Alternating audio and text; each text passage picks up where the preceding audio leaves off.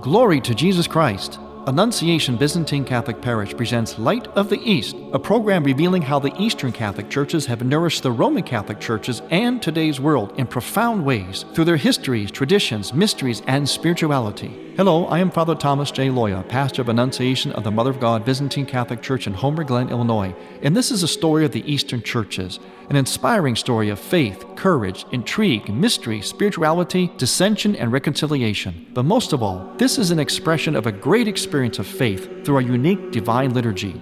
Join with me now as we look toward the Light of the East. Light of the East is also supported by Eastern Christian Publications, where you can find the prayers of the Catholic Byzantine Daily Office at ecpubs.com, and by EasternChristianMedia.com, a broadband network for you to learn more about the Eastern Catholic Churches. That's EasternChristianPublications.com.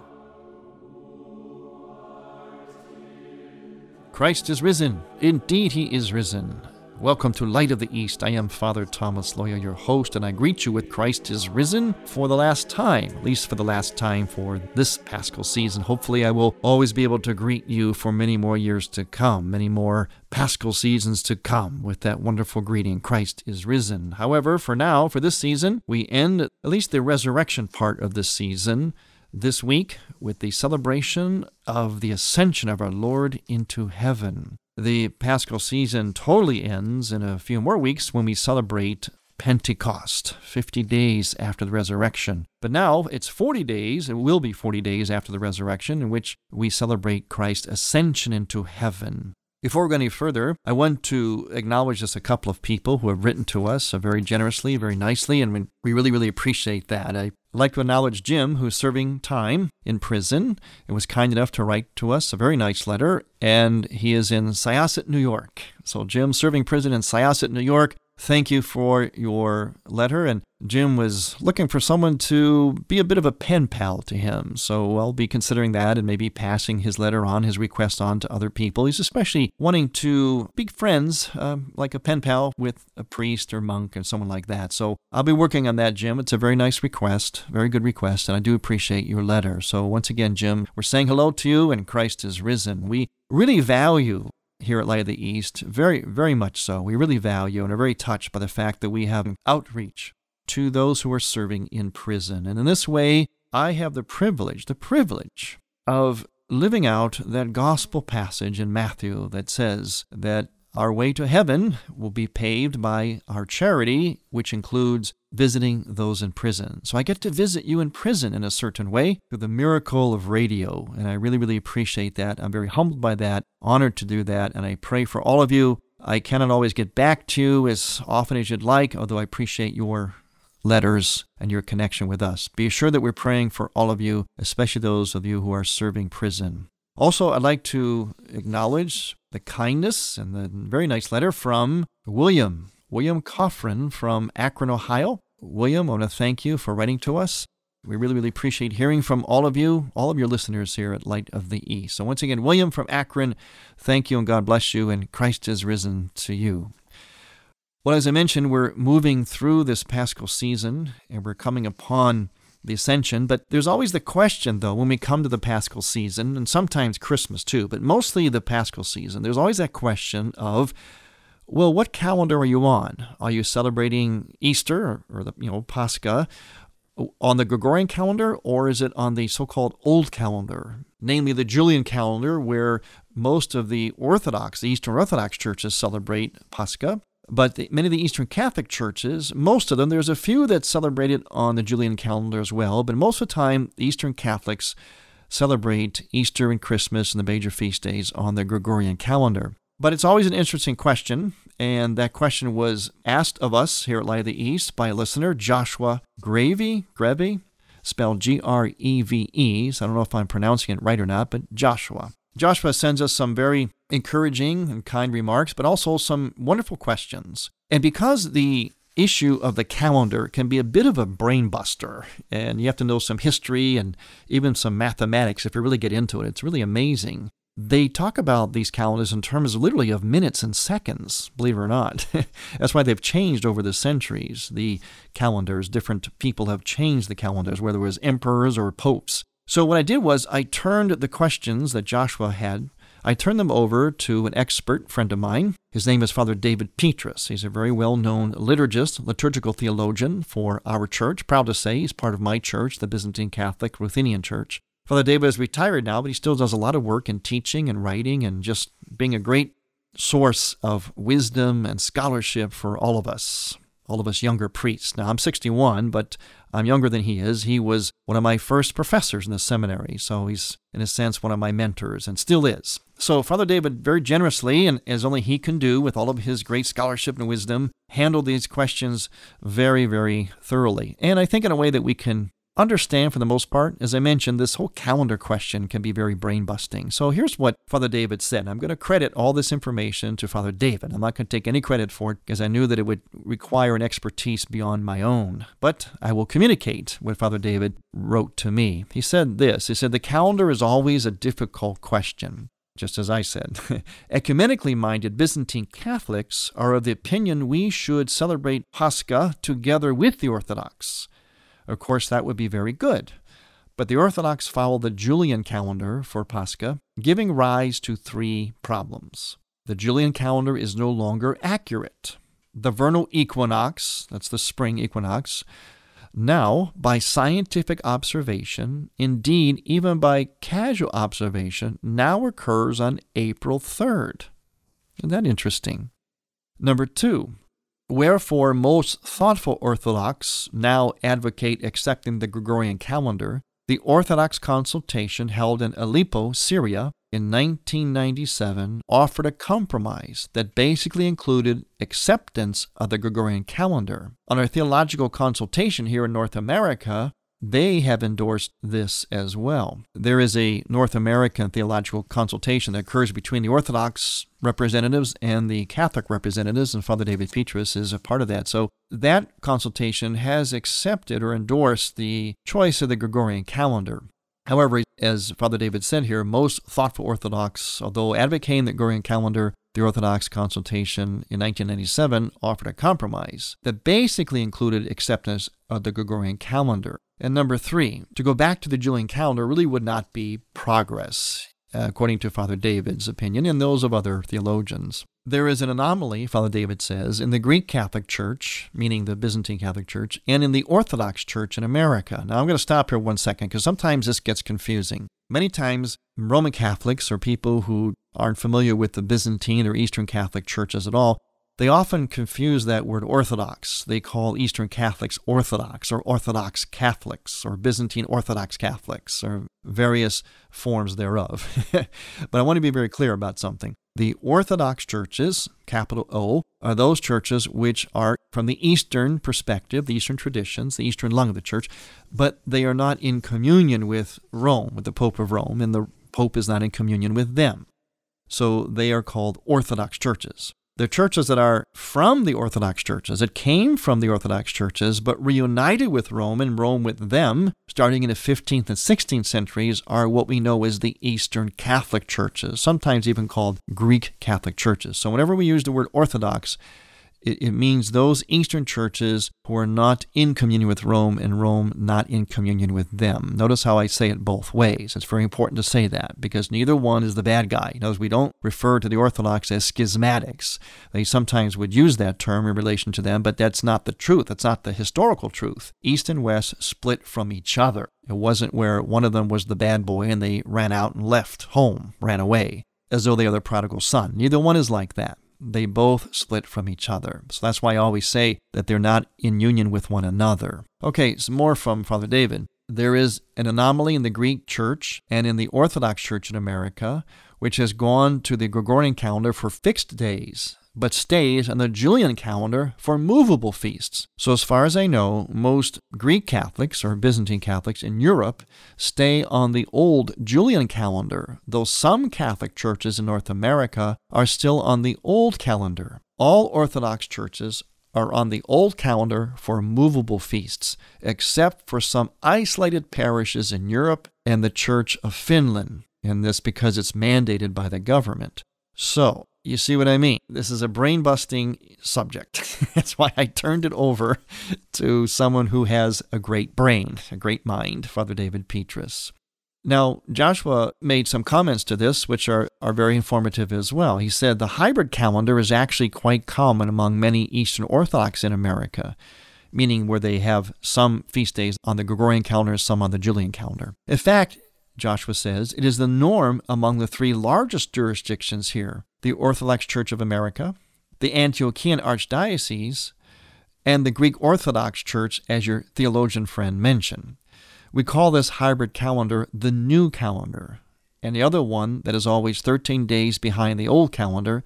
Interestingly, my parish is under the Moscow Patriarchate, almost all of whose parishes follow the old calendar. But we are one of the few who opted to follow the new calendar. This means we celebrate Christmas, Dormition, which is the Assumption in the Western Church, on the same day as you, but Pascha on the same day as the rest of the Orthodox faithful.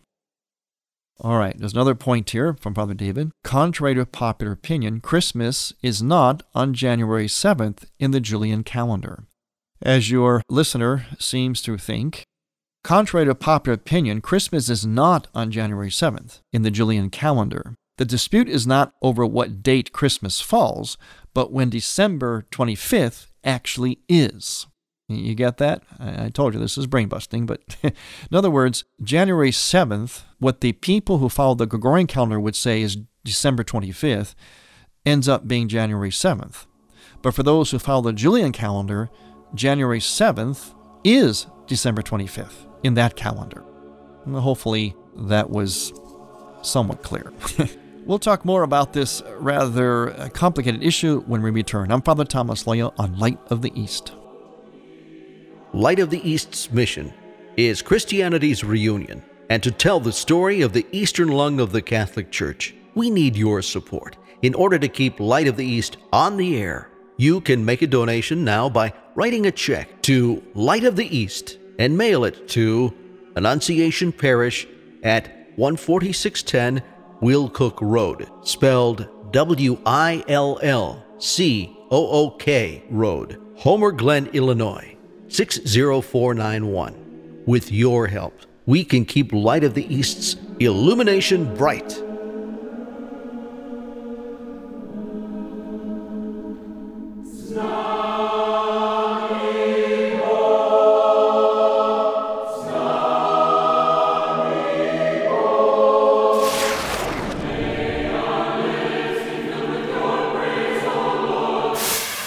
You are listening to the Choirs of Annunciation Byzantine Catholic Church under the direction of Timothy Woods in Homer Glen, Illinois. This is the music you hear on Light of the East and is sung during the sacred liturgy at Annunciation Byzantine Catholic Parish. All we ask is a donation of $15 or more, which includes shipping and handling, to Annunciation Parish for each Theosis CD. Send a check made out to Annunciation Parish at 14610 Willcook Road, Homer Glen, Illinois, 60491. And may God grant you.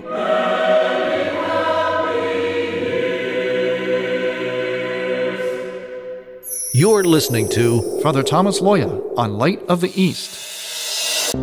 It's no secret that Father Loya and other speakers from the Tabor Life Institute are available to speak at your parish or group on marriage and family topics, seen through the lens of St. John Paul II's Theology of the Body.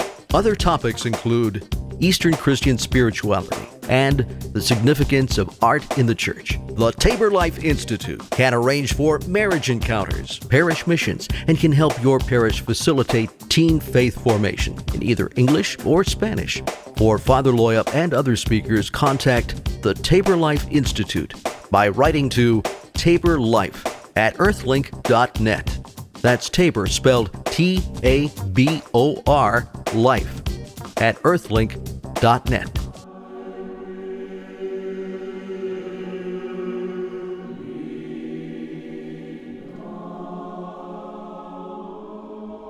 Welcome back to Light of the East. I'm Father Thomas Loya, your host. We're trying to tackle this question of the differences in calendars, Julian and Gregorian calendar, which this issue may be just a little bit overdue because we've already are coming through the Paschal season. That's usually when this question arises, is who and when do different churches celebrate Pascha or Easter? So we're trying to kind of slog through that with the help of our great liturgical theologian, Father David Petrus from my own church. Something else Father David points out here is the real blockage, actually, in this whole discussion of getting all the churches on the same calendar is the Russian church. The Gregorian calendar was imposed on the nation of Russia by the communist government, and therefore, for at least the next 2 generations, it will be viewed as an aggressive action by the atheistic communist government. So that's another reason why the Russian Orthodox Church would have a resistance to it. Another point Father David makes is the really sad thing is that the Orthodox world resisted the Gregorian calendar for so long because it was proposed by, of all things, a schismatic Catholic pope. England did the same for the same reasons until 1752. So that's just a little bit of information. I don't know whether that makes it more clear or more complicated in your mind, but it is an issue that takes a lot of scholastic, perhaps even mathematical expertise, but also a lot of ecumenical expertise and a lot of patience and lots of long suffering. It would be great if we could all be on the same calendar, but we're getting there.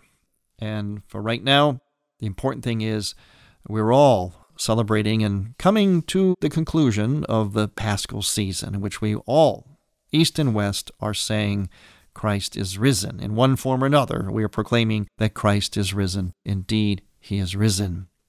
So I want to thank Joshua again for his questions and his comments on the comments by Father David Petrus. And I want to thank Father David Petrus for his scholastic contribution here to this complicated question. Also this week now, as we come towards the 40 days, the 40-day conclusion of the resurrection period, and we come to that period of the Ascension, we also have in the Byzantine liturgical calendar, here we are with the calendar again, the Byzantine liturgical calendar, we have also, in fact it's tomorrow, May 11th, the feast of Saints Cyril and Methodius.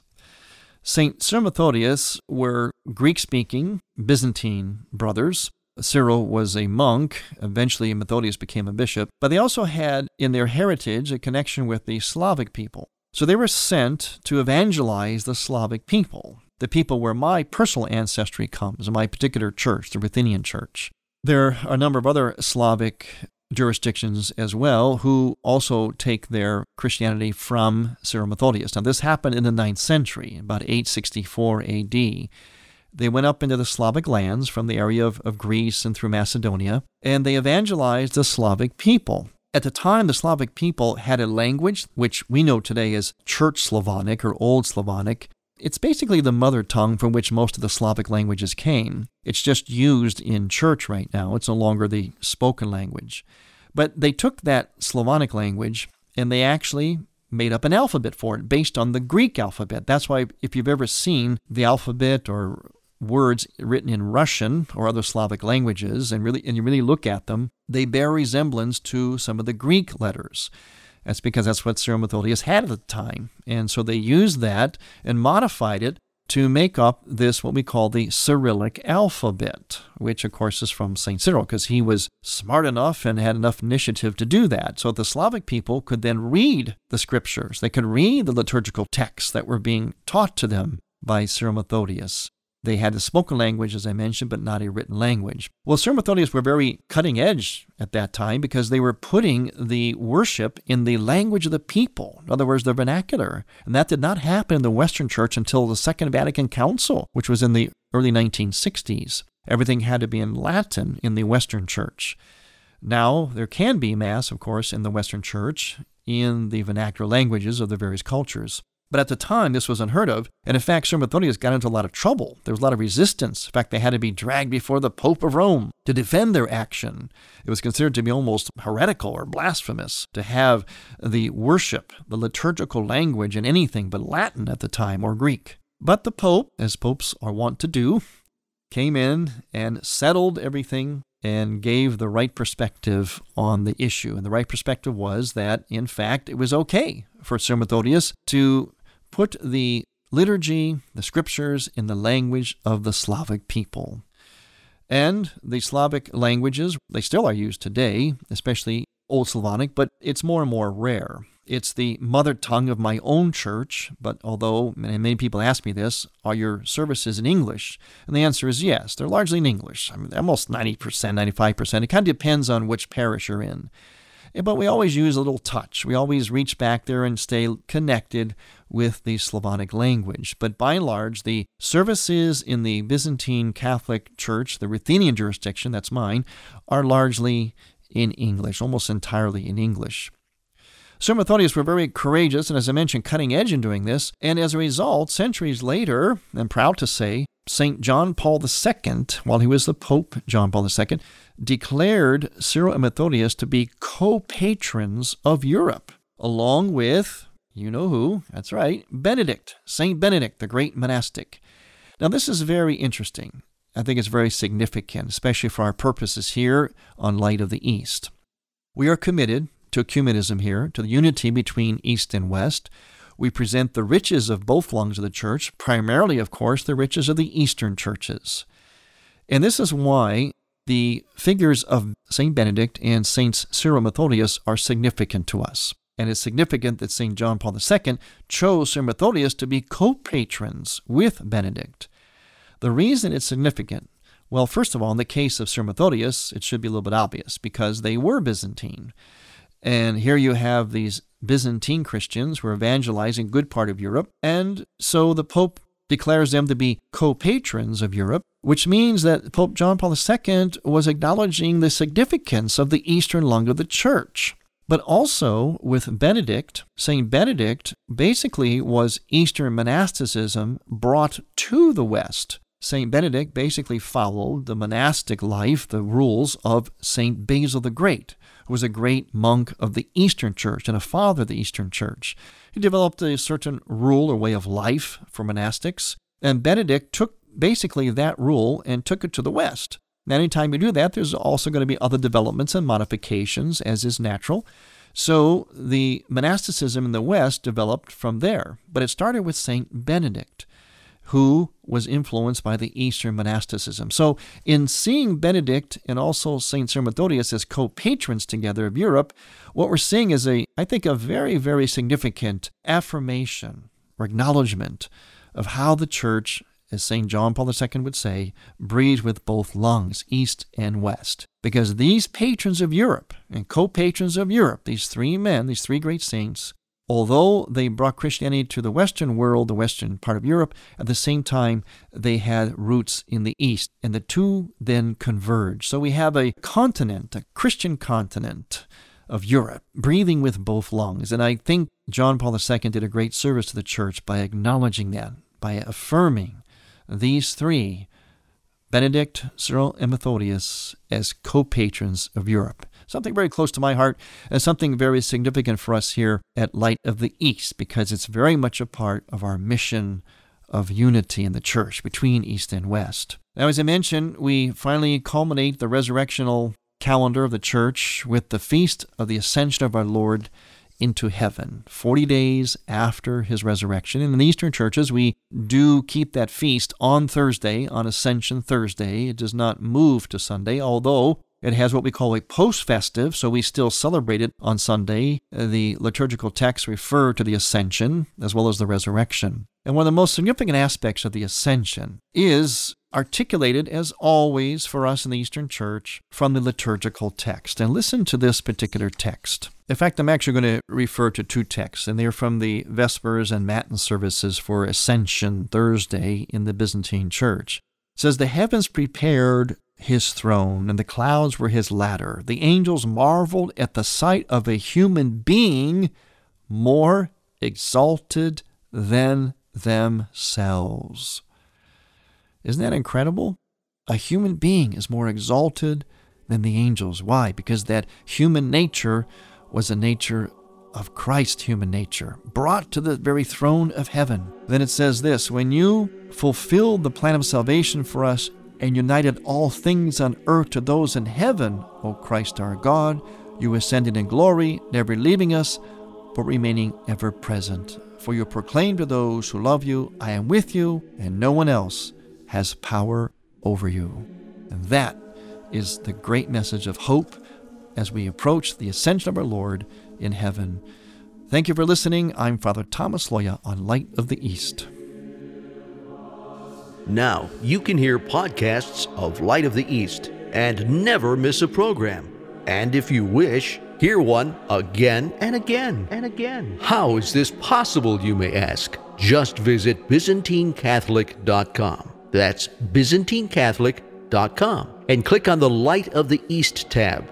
There you'll find Light of the East programs for listening or download, and a link to a Light of the East iTunes subscription. Now you can hear Light of the East for the first time, all over again, anytime you want. Light of the East is produced by ADC Media.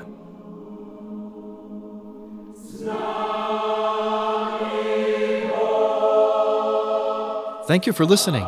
Next week, we will return to the Light of the East. To learn more about Annunciation Byzantine Catholic Parish, visit our website, ByzantineCatholic.com, where you will also find an archive of all of our programs. In order to continue Light of the East with its mission of Christianity's reunion, we need your support with a donation. Any amount will be a blessing. Please make out a check to Light of the East Radio and send it to Light of the East, 14610 Will Cook Road, Homer Glen, Illinois, 60491. That's Light of the East, 14610 Will Cook Road, spelled WILL-COOK Road, Homer Glen, Illinois. From the Light of the East, a new dawn of unity is in sight. God bless you, go with God, and may God grant you many happy years.